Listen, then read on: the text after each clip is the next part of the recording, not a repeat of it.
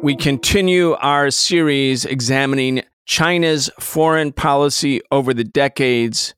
Today we talk about 1965 to 1975, the beginning of the Cultural Revolution, the deepening split between the People's Republic of China and the Soviet Union, and finally, the visit by Richard Nixon and Henry Kissinger and the beginning of normalization of relations between the United States and China. We need a new system. We need a new society. We need to demand that which may have sounded impossible even a few weeks ago, but is not only realizable, but an imperative necessity.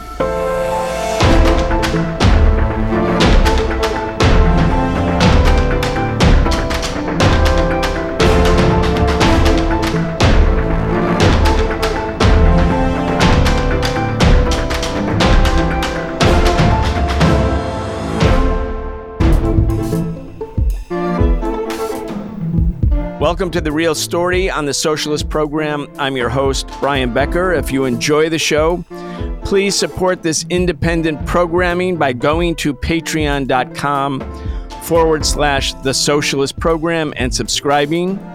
We can do this show, we can bring you this kind of programming with your support, but not without it. We're joined by Dr. Ken Hammond. He's a professor of East Asian and Global History at New Mexico State University. He's the founding director of the Confucius Institute at New Mexico State University and an activist with Pivot to Peace. Ken Hammond, welcome back. Glad to be back, Brian. I'm enjoying our conversations. Likewise, and we're going to, as I mentioned in the introduction, we're going to pick up where we left off. This was following the 1965 counter-revolution that killed more than 1 million Indonesians and brought down the progressive government of Sukarno, an ally of China, and replaced it with a semi-fascist or fascist military dictatorship aligned with the United States. A very, very big blow to China, increasing China's isolation in world politics at that time. We're going to start there, but Ken, let me begin first by noting that you have a new article that just was published by Monthly Review. It's about the origins of capitalism in China. Now, we're talking about what's happening in the 1960s, but your article is about what was happening in the 10th century or thereabouts. Anyway, just real quick for the audience, what's the name of the article and what's your focus there? Well, the article is called Beyond the Sprouts of Capitalism, and it's an effort to re-examine Chinese economic history, basically for the last 1,000 years. It's, just a modest undertaking. But I think that the point that I'm trying to make in the article is that when we look at the realities of Chinese history, we look at the realities of the Chinese economy, beginning about the 10th century, that it has all the characteristics, all the attributes that we associate with capitalism when we talk about European economic history. But because of the sort of ideological constraints that have plagued a lot of Marxist discourse since the 1920s and 30s, the influence of certain orthodoxies out of the Soviet Union, there's been this concept of a series of stages that all societies had to pass through, from slave society to feudalism to capitalism and on. And that model just doesn't fit the realities of Chinese history. So it's just an attempt to kind of relook at what's well established. It's not a particularly controversial set of data, but I want to cast it in the light of seeing China as having had its own particular trajectory of early commercial capitalist development that was distinct from what takes place that we're all familiar with in European history a few centuries later.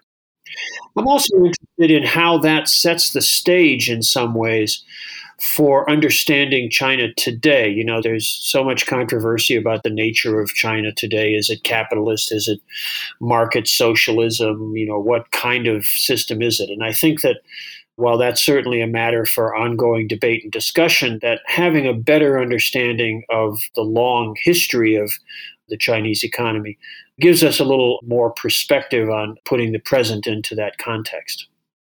And one other important point, again, for people who are just joining a discussion about China, Chinese history, China's foreign policy, we're focusing on the modern era, the foreign policy of the People's Republic of China since 1949, when the Communist Party came to power. But many people will think, look, Western Europe and America, these were advanced industrial capitalist countries, and China is part of the third world. China is part of the developing world. And in one way, the People's Republic of China embraced that at Bandung at the Conference of the Non-Aligned. But one thing that people might not know is how far advanced China's economy was and what a major factor it was in the global economy, far, far, far beyond that of Europe, even not so long ago.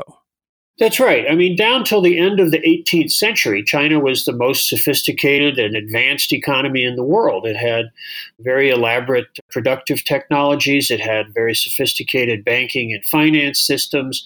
Its capitalism had evolved over hundreds of years and had produced, an economy that was attractive to people from all over the world. That's why Europeans go out to explore and begin the era of European expansionism. They're not just out there for their health. They're looking for the wealth that was in Asia, primarily in China. And it's only with the Industrial Revolution and the impact of Western imperialism that China is, as many other parts of the world, China is sort of devolved and integrated into a Eurocentric global division of labor that really neutralized a lot of the dynamism that had existed there for many centuries. So, China's rise today isn't just something that, as you say, is coming from a country that was, just backward and underdeveloped. It's really a return to a multicentric global economic order after a long period of Euro-American domination. So important. When you think about Walter Rodney's book, how Europe underdeveloped Africa, that whole concept that Africa, which was also in many ways very advanced societies, had become underdeveloped as a consequence of Western imperialist, Western colonial intervention, something that, again, the Eurocentric or Western-centric view of history doesn't take into account. Absolutely. We talk about the rise of European capitalism, and then it sort of, seamlessly segues into the Industrial Revolution and the creation of the global imperialist system. Often it's treated as if that's the only narrative of capitalist development. And I think that a lot of scholarship in the last 20 or 30 years has really helped us recover a much more nuanced sense of just how dynamic places like China, but also places like Egypt and Bengal in India and Tokugawa, Japan, had these very dynamic early modern commercial capitalist economies that get overwritten by the impact of Western imperialism and in some ways kind of disappear from the historical record. So this particular article is just an effort to kind of reclaim that knowledge, reclaim that historical trajectory, and bring it back into our understanding. With that said, let's jump into the mid-1960s. We talked again about the counter-revolution in Indonesia, 1965, a big blow to China. China's relations with the Soviet Union are deteriorating. The United States is intervened full scale in Vietnam, bordering China. When the United States intervened in Korea 15 years earlier, that drew China into the Korean War. Hundreds of thousands, maybe as many as 1 million Chinese people fought in the Korean War. A lot of pressures on China. So deterioration in the relations with the Soviet Union, the loss of Indonesia as an ally, the U.S. war in Southeast Asia. Then in 1966, an internal struggle within the Communist Party of China culminates in the launching of the Great Proletarian Cultural Revolution. That had a very profound impact on Chinese politics and Chinese society. We don't have time to go into all of that history right now. That's very, very important history. But as we go forward now, Ken, into what happens in the late 1960s, I want to start again for our audience, just to reframe this. In the 1950s, after the Chinese Revolution is victorious, Mao Zedong goes to Moscow. He spends 6 months there. He meets with Stalin. They form a Soviet-China Friendship Alliance. Soviet economic advisors and technicians come. Huge amounts of Soviet aid is brought to China. There's an economic model developed with Soviet assistance. So the decade of the 1950s is China as a part of the socialist bloc, the second big power after the Soviet Union, the most populous country in the world. But now in the 1960s, tensions between China and the Soviet Union, basically over how to contend with the pressure from the Cold War, the pressure from U.S. and Western imperialism, starts to create divisions. The Soviets are trying to lessen tensions with the United States. They're trying to have diplomacy, rapprochement, détente, normalization of relations, arms agreements. And the Chinese are fearing that the Soviets are selling them out, basically. They're putting Soviet-U.S. friendship ahead of Soviet-China friendship. And that tension is growing. And the struggle between them is a political struggle. It's an ideological struggle. It's like, comrades, you are not fighting imperialism properly on the part of the Chinese. You're not steadfast enough. And we remind you of what Lenin wrote. And from the Soviet point of view, they take other Lenin quotes about peaceful coexistence and say, comrades, don't act in such an ultra-left, provocative manner. But it's a discussion or a debate between comrades. By the mid-1960s, and especially in 1967, 68, this struggle, political, ideological struggle, devolves into a struggle not between parties, not between comrades, but between states. In other words, these socialist states are almost at war with each other, and they're no longer calling each other comrades and demanding that they return to the correct revolutionary path. They're now calling each other the greatest threat to peace. In the case of China, they no longer call the Soviet leadership revisionist. They start to use the language that it's social imperialist. It's another imperialist country. And I want to talk about a particular incident where they even start to invoke the language that the Soviet leadership is fascist. And Khrushchev and then Brezhnev, for his part, especially, start to make it clear when they're visiting Western capitals like London that there's a struggle against the Mao leadership in China, and they support that struggle to oust Mao. So the struggle devolves into a state-to-state dispute. I want to go, as we talk about that, over some of the markers, and that would be another nuclear arms agreement, the events in Czechoslovakia. Anyway, but let's get started. Your take. Well, I think you've laid the groundwork there pretty clearly.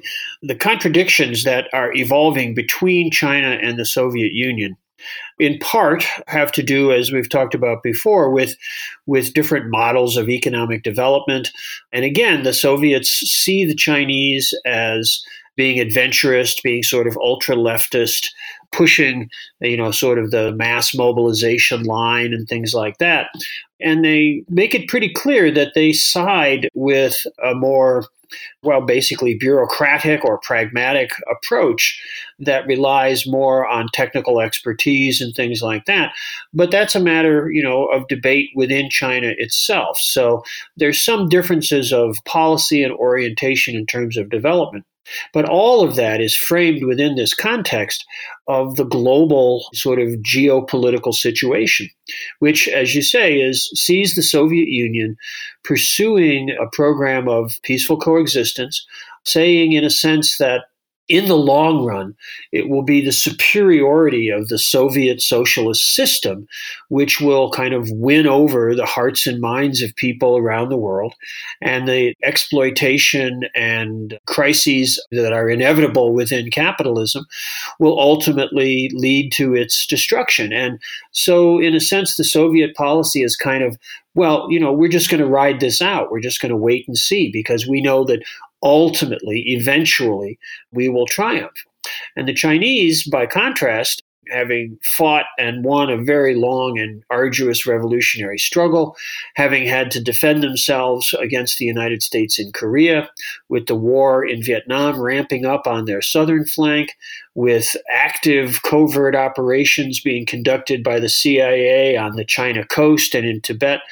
The Chinese are taking a little more a view of things that says that, we really need to maintain and pursue the revolutionary struggle. We need to support revolutionary movements around the world. We need to see American imperialism as a serious challenge. They see the behavior of the Soviets as kind of not exactly giving in to American imperialism, but being willing to tolerate it, being willing to sort of go along and get along for the time being in ways which are frankly inimical to China's interests. And as we talked about last time, the destruction of the Indonesian Communist Party, yet another indication of just how real for the Chinese, just how real that struggle was. It wasn't something that was just, a sort of abstract theoretical model, but it was a concrete struggle that was costing millions of lives and threatened the future of China itself. Again, we talked about this a little bit earlier, Ken, but let's also, because we're in the late 60s, talk about the Nuclear Non-Proliferation Treaty signing by the Soviet Union and the United States and other signatories. Now, the quid pro quo of the NPT, the Nuclear Non-Proliferation Treaty, which ultimately becomes an international treaty in 1969. But the quid pro quo was that the nuclear powers will start to, and slowly, gradually, incrementally get rid of their nuclear weapons. And in exchange, the non-nuclear countries won't get nuclear weapons. It's going to stop the proliferation of nuclear weapons. Of course, the nuclear powers actually never do get rid of their nuclear weapons, but it puts extreme pressure on non-nuclear powers so as to not acquire nuclear weapons. Many people in the peace movement and people who care about the environment, people who fear nuclear war, in other words, people who have some degree of right thinking, looked at the NPT and thought, hey, that's great. We're starting to finally bring this unmanaged, uncontrolled nuclear arms race into some sort of managed rivalry that may save the human race from actual destruction in a thermonuclear conflict. But from China's point of view, they're looking at it as basically a sellout on the part of the Soviet Union. Talk about that. Sure. And it's not just from China's point of view. Many of the non-aligned nations saw the non-proliferation agreement, the earlier test ban agreement, as kind of the existing nuclear powers, the great powers, kind of circling the wagons and saying, things are just fine. We have our nuclear weapons, we have our power, and we don't want anybody else getting that. And countries, certainly China, but countries like India as well, and indeed others, had ambitions of their own to develop nuclear weapons, atomic weapons, in their own self-defense, in their own security.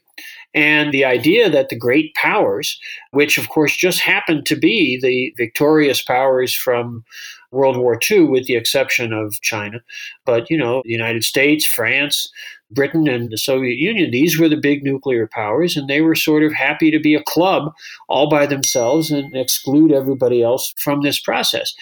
So China saw that again as kind of the great powers sort of, getting comfortable with each other, working together, trying to chart the future of the world in a way that was now de-escalating the risk of nuclear war, de-escalating the confrontation between the Soviet Union and the United States, but also in that very process, kind of abandoning the cause of revolutionary struggle and the long-term goals of social justice and economic transformation.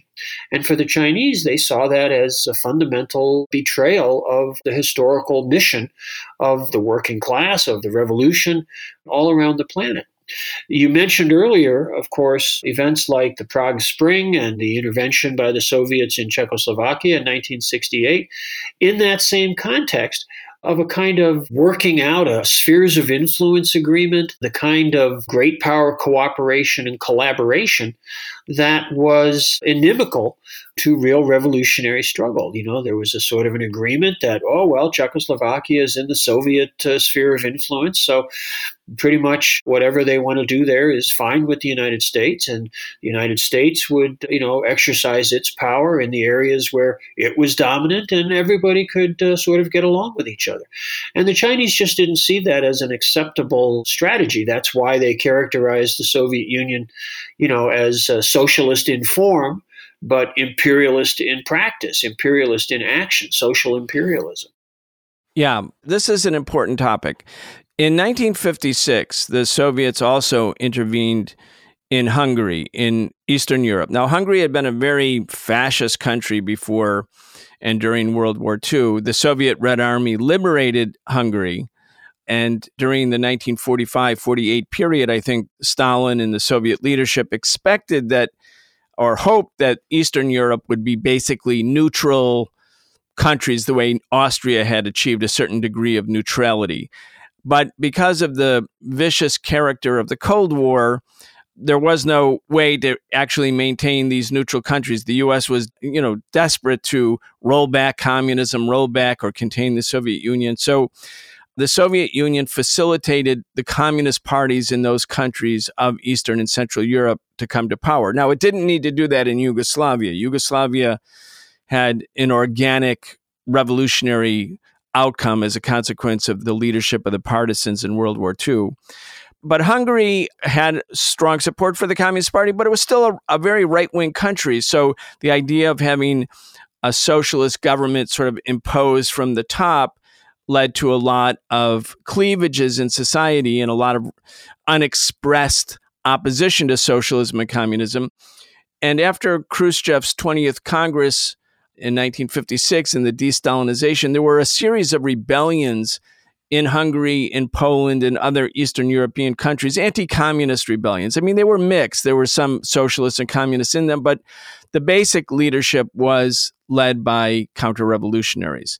And the United States vigorously supported the Hungarian counter-revolution, and the Soviets and the Warsaw Pact finally moved in and they suppressed the counter-revolution. It was a bad day for socialism to see Soviet troops in a neighboring socialist country. On the other hand, the argument was made that if the counter-revolution had succeeded, it would have brought a hard-right, semi-fascist regime inside what was then the socialist bloc. And that might have led to other, like a chain of events, similar to what ultimately happened in 1987, 88, 89. So the Soviets intervened in Hungary, and China supported the Soviets going into Hungary. And it wasn't really that different from the Soviets going into Czechoslovakia. As a matter of fact, Zhou Enlai, who was the premier of China at that time, said, and this is the contradictoriness, I would say, of this Chinese foreign policy at this time. He says, the aim of the Soviet revisionist leading clique in brazenly invading and occupying Czechoslovakia is to prevent the Czechoslovak revisionist clique from directly hiring itself out to Western capitalists headed by U.S. imperialism, and to prevent this state of affairs from giving rise to an uncontrollable chain reaction along the lines of what I said, a counter-revolution in Czechoslovakia, spreading to Hungary, spreading, to East Germany. Right. So in 56, the Chinese, again, yes, they didn't support spheres of influence per se, but they did support the Soviet intervention. They were still part of the socialist camp. I mean, for me at least, Ken, it seems to me that sociologically, it's basically the same series of events in 1968. But now the breakup of the socialist camp, the loss of trust, the fear, apprehension, and the devolution of an ideological political struggle into a state-to-state dispute meant that the Chinese party, unlike Hungary, doesn't support the Soviet Union. And Zhou Enlai is saying the Soviets are trying to prevent counter-revolution, and at the same time they say by intervening against the counter-revolution, it demonstrates that the Soviets are, quote, social imperialist, which from my point of view is a big political mistake and accelerates the devolution in China's political outlook towards a state-to-state characterization of the dispute rather than an ideological dispute, such that it opens the door finally to Western imperialism, seeing that these comrades are not fighting as comrades, they're fighting as hostile adversary states, and that provides an opening. Anyway, that's my thought. Yeah, I think that what we see in that shift from 1956 to 1968, that's part of a very complicated, kind of tortuous route that Chinese foreign policy takes during this period.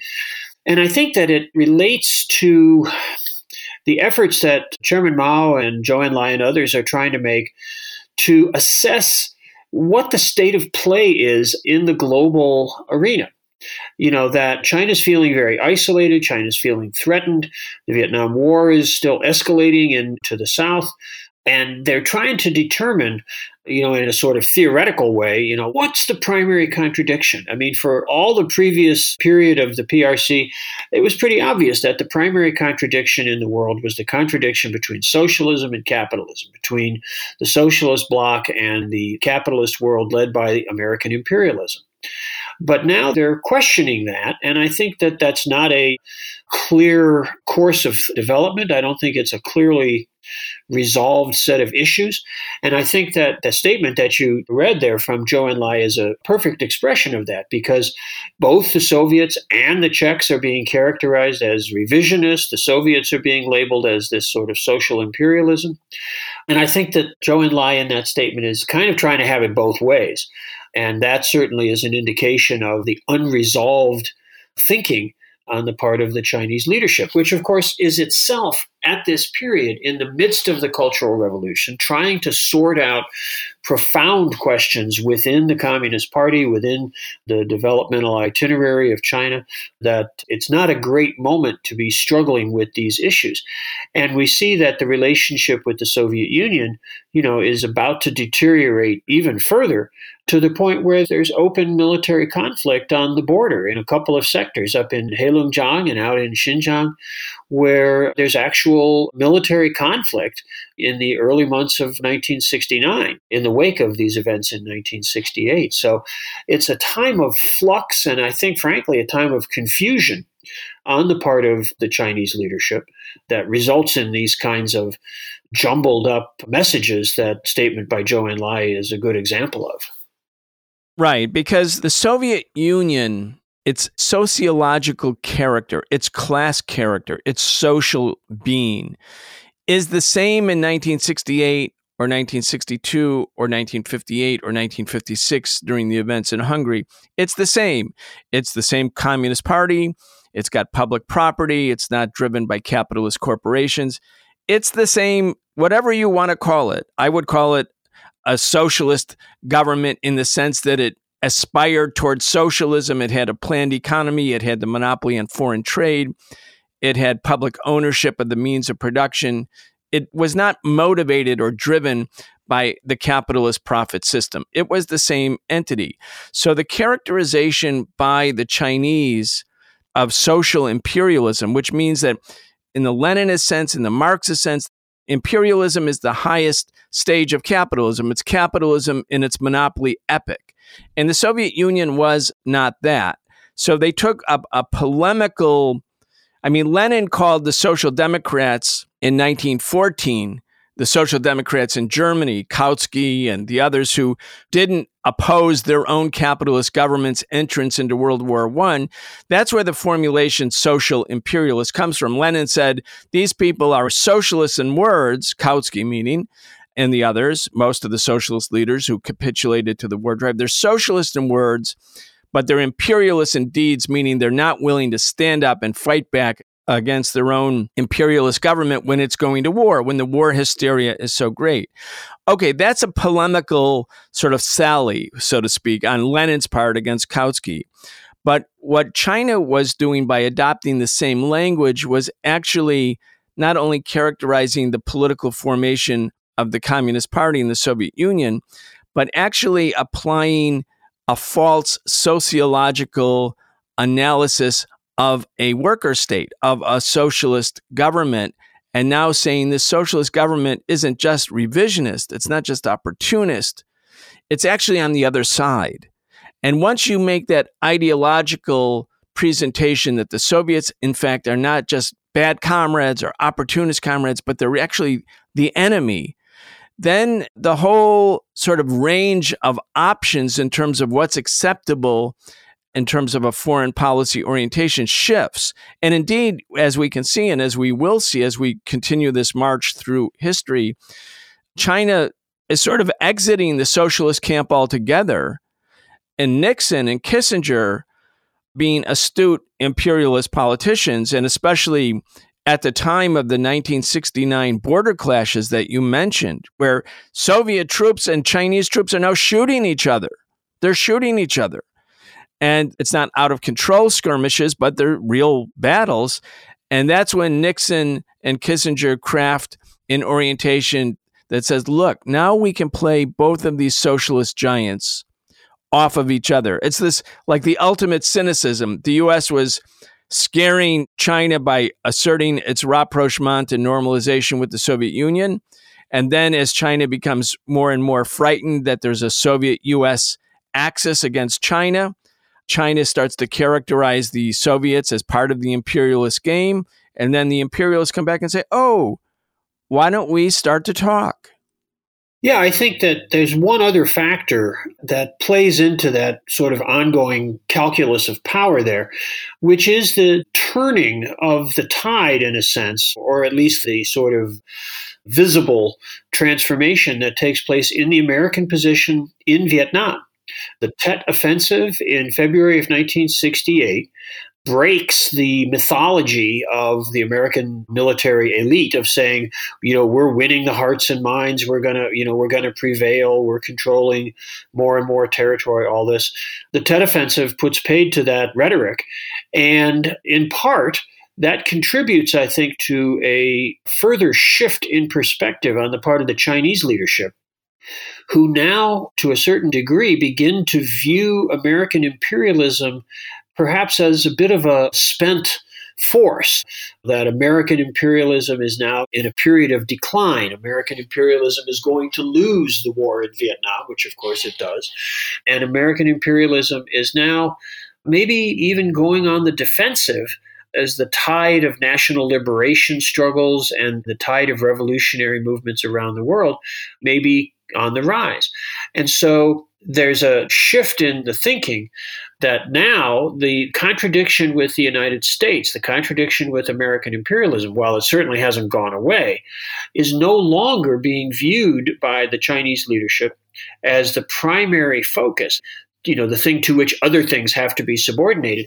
But instead, they come up with this idea that using this rhetoric of the Soviet Union as social imperialism, that now the contradiction with the Soviet Union has become the primary contradiction, has become the overriding determiner in their geopolitical calculations. And so the overture to the United States that starts with the ping-pong diplomacy in Japan and then leads to Kissinger's secret visit in the fall of 71, and finally, of course, to Nixon's open visit in February of 72. That stuff flows out of this shift in the sense of what the real primary issue is.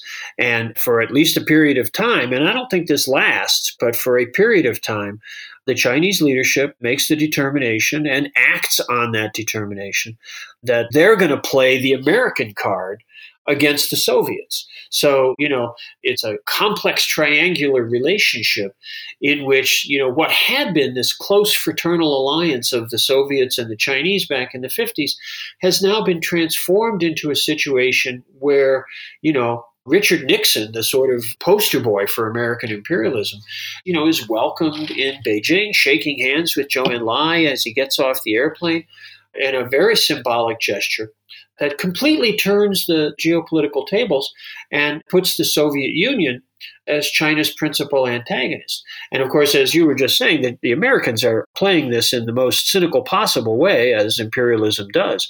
But it's a dramatic shift that causes deep contradictions, causes deep frictions within the Chinese leadership itself. Let's really just take a minor detour and talk about that, because you're referring to Lin Biao. Well, Lin Biao, the whole story of Lin Biao's career, his rise in the military, his replacement of Peng Dehuai as defense minister back in the summer of 1959, a lot of that had been based upon his approach to military theory, the theory of people's war, the idea of the People's Liberation Army as a people's army, as a force that was integrated with the masses. That had been central to his rise and to his position within the Chinese leadership. And of course, to see the military as a political force itself, the whole development of the Red Book, the sayings of Chairman Mao, the quotations from Chairman Mao, was part of the political education that was originally produced by the political department of the PLA, and then, of course, became much more widespread in the course of the Cultural Revolution. And part of that had been the tension between Lin Biao and Peng Dehuai as military leaders, because Peng Dehuai had been associated with a more Soviet-style professionalization model of the People's Liberation Army, and that had been part of those internal divisions within the Chinese leadership back in the 50s and the early 60s. But Lin Biao apparently, and we don't know a lot of the details of this, but certainly one reasonably coherent interpretation of these events was that Lin Biao saw this shift of Chinese policy, of the Chinese position, away from viewing the Soviets as a fraternal ally, or at least a fraternal partner, to a more antagonistic position, and the idea of some sort of reconciliation or playing the American card with Western imperialism, that he saw this as unacceptable. And he felt that the Chinese leadership, and Chairman Mao in particular, was making a very serious miscalculation, a very serious political error. And that's what may have triggered whatever it is that specifically happened in the break between Mao and Lin Biao in 1970 that results in Lin Biao dying in an airplane crash in Mongolia, apparently trying to make his way to the Soviet Union. So, as I said, we don't know all the ins and outs of the details of this, but clearly there were deep disagreements and deep contradictions within the leadership. And again, all of this in the context of the Cultural Revolution and the turmoil associated with that.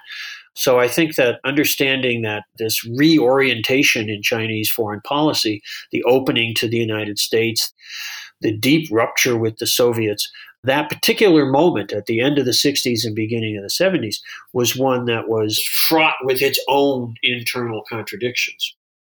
Indeed. And just for those who may be less familiar with this topic, Lin Biao was actually named. He was identified in legal documents as the heir successor to Mao Zedong. So he wasn't just another important person. He was named during the Cultural Revolution that should Mao be incapacitated or die, that he would assume the leadership of the party. So this break in 1969, 1970, as Nixon and the American imperialists are starting to reach out vis-a-vis diplomatic connections with Pakistan, we'll maybe be able to go into some of that.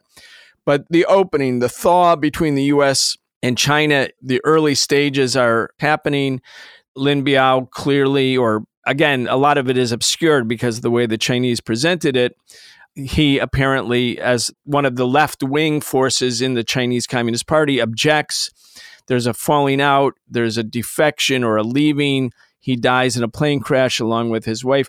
Mao actually, in the discussions that come later with Nixon in 1972, he alludes to your intelligence, meaning U.S. and British intelligence, was correct, he says, or more or less correct, that there was people who opposed our policy, he's talking about, meaning the opening to Nixon, opposed our policy, and they tried to fly somewhere, and the Soviet Union dug up their corpses in Mongolia, but didn't make any public comment on it. So Mao is sort of alluding to it. And again, you can't really know, but the fact that he's alluding to it in his discussions, now declassified discussions with Nixon, seems to verify that. So there's a split or a struggle inside of China.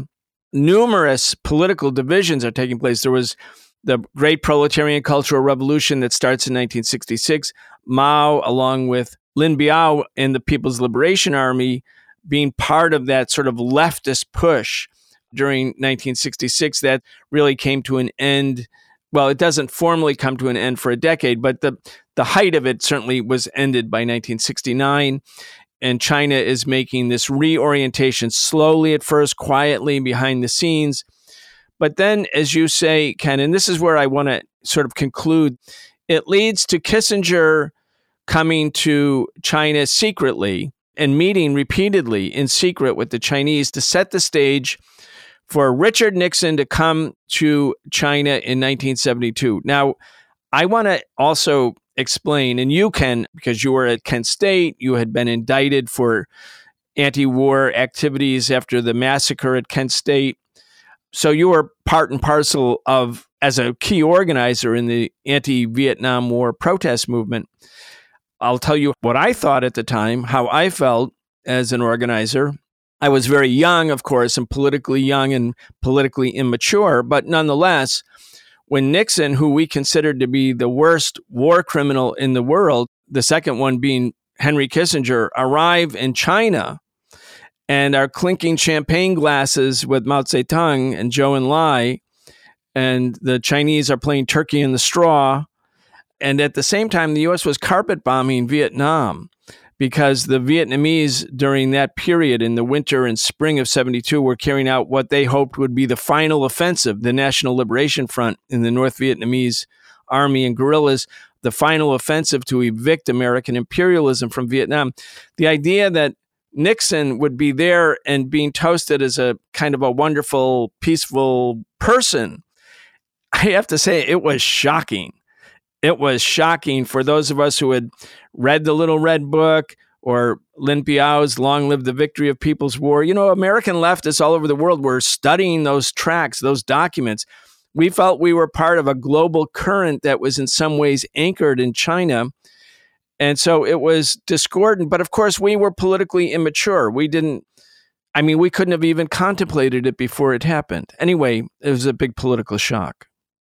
Absolutely. I mean, the images, the pictures on television of the president's motorcade going from the airport down into the city of Beijing and all those images of banquets and toasting and everything, it was psychologically very difficult because the war, of course, in Vietnam was still going on. We were still marching in the streets, the huge mobilization demonstrations in Washington, D.C., 500,000 people and more, demanding an end to the war, and the horrible cynicism of American negotiations in Paris with the Vietnamese, where they just protracted the war on. And of course, the Christmas bombing, December of 1972, after Nixon had been to China, all of it was pretty horrifying. And I think that for those of us who thought of ourselves, as revolutionaries, as socialists, trying to be part of this, what we had felt was a global movement, it required a lot of stamina, I think, to sort of come through that period.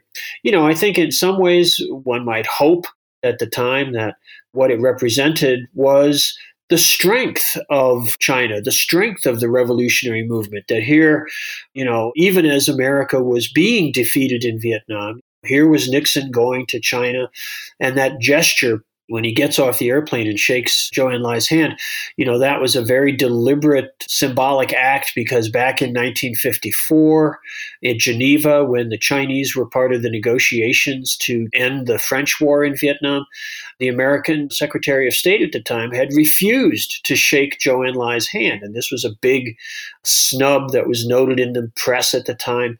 So Nixon, bounces off the stairs there from his airplane and steps right up and shakes Zhou Enlai's hand. It was possible to try to spin that as, here's the Americans as the supplicants coming to China. But that was pretty illusory and certainly not something that could be maintained very long. It did, on the other hand, this did allow China eventually to take its seat at the United Nations. It shifted eventually by the end of the 70s with the full diplomatic recognition of China. It did create a more justifiable position for China in the international order. But it certainly was a psychologically contradictory experience to go through from the late 60s to the early 70s, and to have Richard Nixon being feted in the Great Hall of the People just seemed remarkably unreal or surreal in so many ways. Yeah, it was jarring. And, I had at that time, in 1972, there was so much interest in socialism and anti-imperialism and Marxism at the time. all of us who were very, very, very young people, teenagers really, were, always in the middle of this or that political argument or polemic. But I can remember that those who were in the Maoist movement and defending this were making the argument that Nixon was coming to Beijing on his knees, that the imperialists had not wanted to recognize China. They had deprived China of its seat at the UN. Everything the U.S. had said and done about China to put China in a corner was being undone. So I understood the validity of it, but I felt at that time that what was really happening was that Nixon was playing the Soviets and the Chinese off of each other. The U.S. was desperate because not only could they not win in Vietnam, they were going to be militarily defeated. And the only way the Americans could sort of have peace with honor, as Nixon always said, which is a complete oxymoron in terms of when you think about how the war was conducted, carpet bombing endlessly the people of Vietnam. But really what was happening was the Vietnamese weren't ready to negotiate anything other than their complete and absolute victory with reuniting Vietnam. But as you can see, and as we can see from these documents, these now declassified documents, and people can see them for themselves at the University of Southern California, U.S.-China Institute. There's a whole collection of Mao Zedong, Richard Nixon, Zhou Enlai, Henry Kissinger documents, that the whole thinking, the calculation of Nixon and Kissinger was that the Soviets would be afraid of a U.S.-China relationship. The Chinese were afraid, always afraid, and had been afraid through the whole last 15 years of a U.S.-Soviet alliance against China. And that by pitting them now in full struggle against each other, and of course, the U.S. didn't stop reaching out to the Soviet Union. The so-called period of détente increased, that the U.S. could convince both China and the Soviets to put pressure on the Vietnamese to sign the deal, sign the Paris Peace Treaty that Kissinger had negotiated, that the Vietnamese knew in the long run, if we don't sign it, we will win. They didn't want to have what happened to Korea, where there was the partition of the country permanently, which is partly how the Korean War ended. The Vietnamese were prepared to fight and fight and fight until final victory, but they needed the support. I mean, you can't shoot down B-52 bombers flying at 30,000 feet above North Vietnam with bows and arrows. You need surface-to-air missiles. They came from the Soviet Union. The military aid from the Soviet Union and China was decisive. And you can see that the imperialists really did then put this China, U.S., Soviet triangular competition as to put pressure onto the Vietnamese. And the Vietnamese, in fact, signed the treaty. But it turned out, as history would have it, that as soon as the treaty was signed and the U.S. left, the U.S. troops left in 1973, and Nixon came down and was, forced to resign rather than be impeached in 74, the Vietnamese just went for it anyway. And in fact, finally and ultimately liberated all of Vietnam, and the U.S. military, the remnants of it and their Saigon puppets were routed in the most ignominious ways.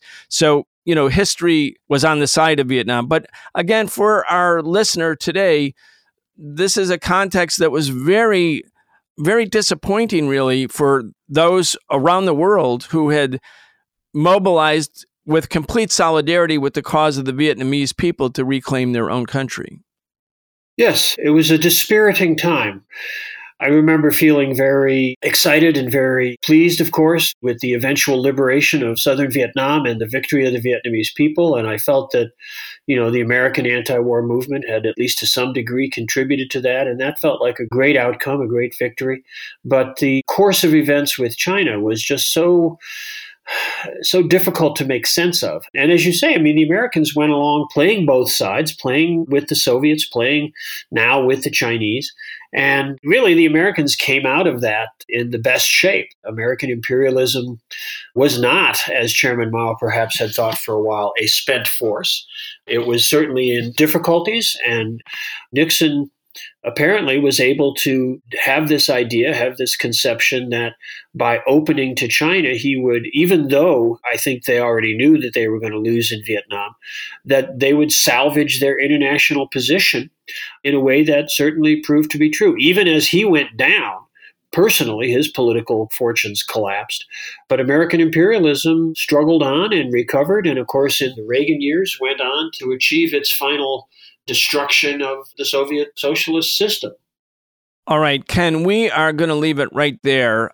Again, fascinating discussion. So we've looked at China in the socialist camp, then China being cast out or having partly left the socialist camp in the 1960s. And then we're going to talk about the 1970s, where China's not only not in and not just out of the socialist camp, it actually becomes an adversary of the Soviet Union and enters into an alliance with the United States, which finally convinces the United States that there should be an opening to China. We know that China was open to the West for foreign direct investment. It was an economic development strategy. But of course, the U.S. and the Western capitalists had their own motives. The Western military had their own motives. We're going to talk in our next segment about the 1970s, which again leads to the 1980s, of the advent of Ronald Reagan, and finally the collapse, the ultimate collapse of the socialist camp, and how that impacts China during those next two important decades. Again, there have been so many twists and turns in the U.S.-China relationship since the victory of the Chinese Revolution in 1949. It's really important, if we want to understand what's going on today, to understand what happened yesterday and the day before. We can't enter the historical process sort of 3/4 of the way through the movie. We have to start from the beginning, which is why, Ken Hammond, I'm so happy that we are able to have these discussions with you. That was Ken Hammond. He is a professor of East Asian and Global History at New Mexico State University. He is also an activist with the organization Pivot to Peace. You've been listening to The Socialist Program with Brian Becker, where we bring you news and views about the world for those who want to change it. If you enjoyed the show, subscribe on your favorite podcast app and follow us on Facebook, Twitter, and Instagram. We can only continue our work bringing you high-quality news, analysis, and history with the support of our listeners. Connect with us and become a patron at patreon.com/The Socialist Program and receive an invitation to participate in an exclusive monthly seminar with Brian Becker.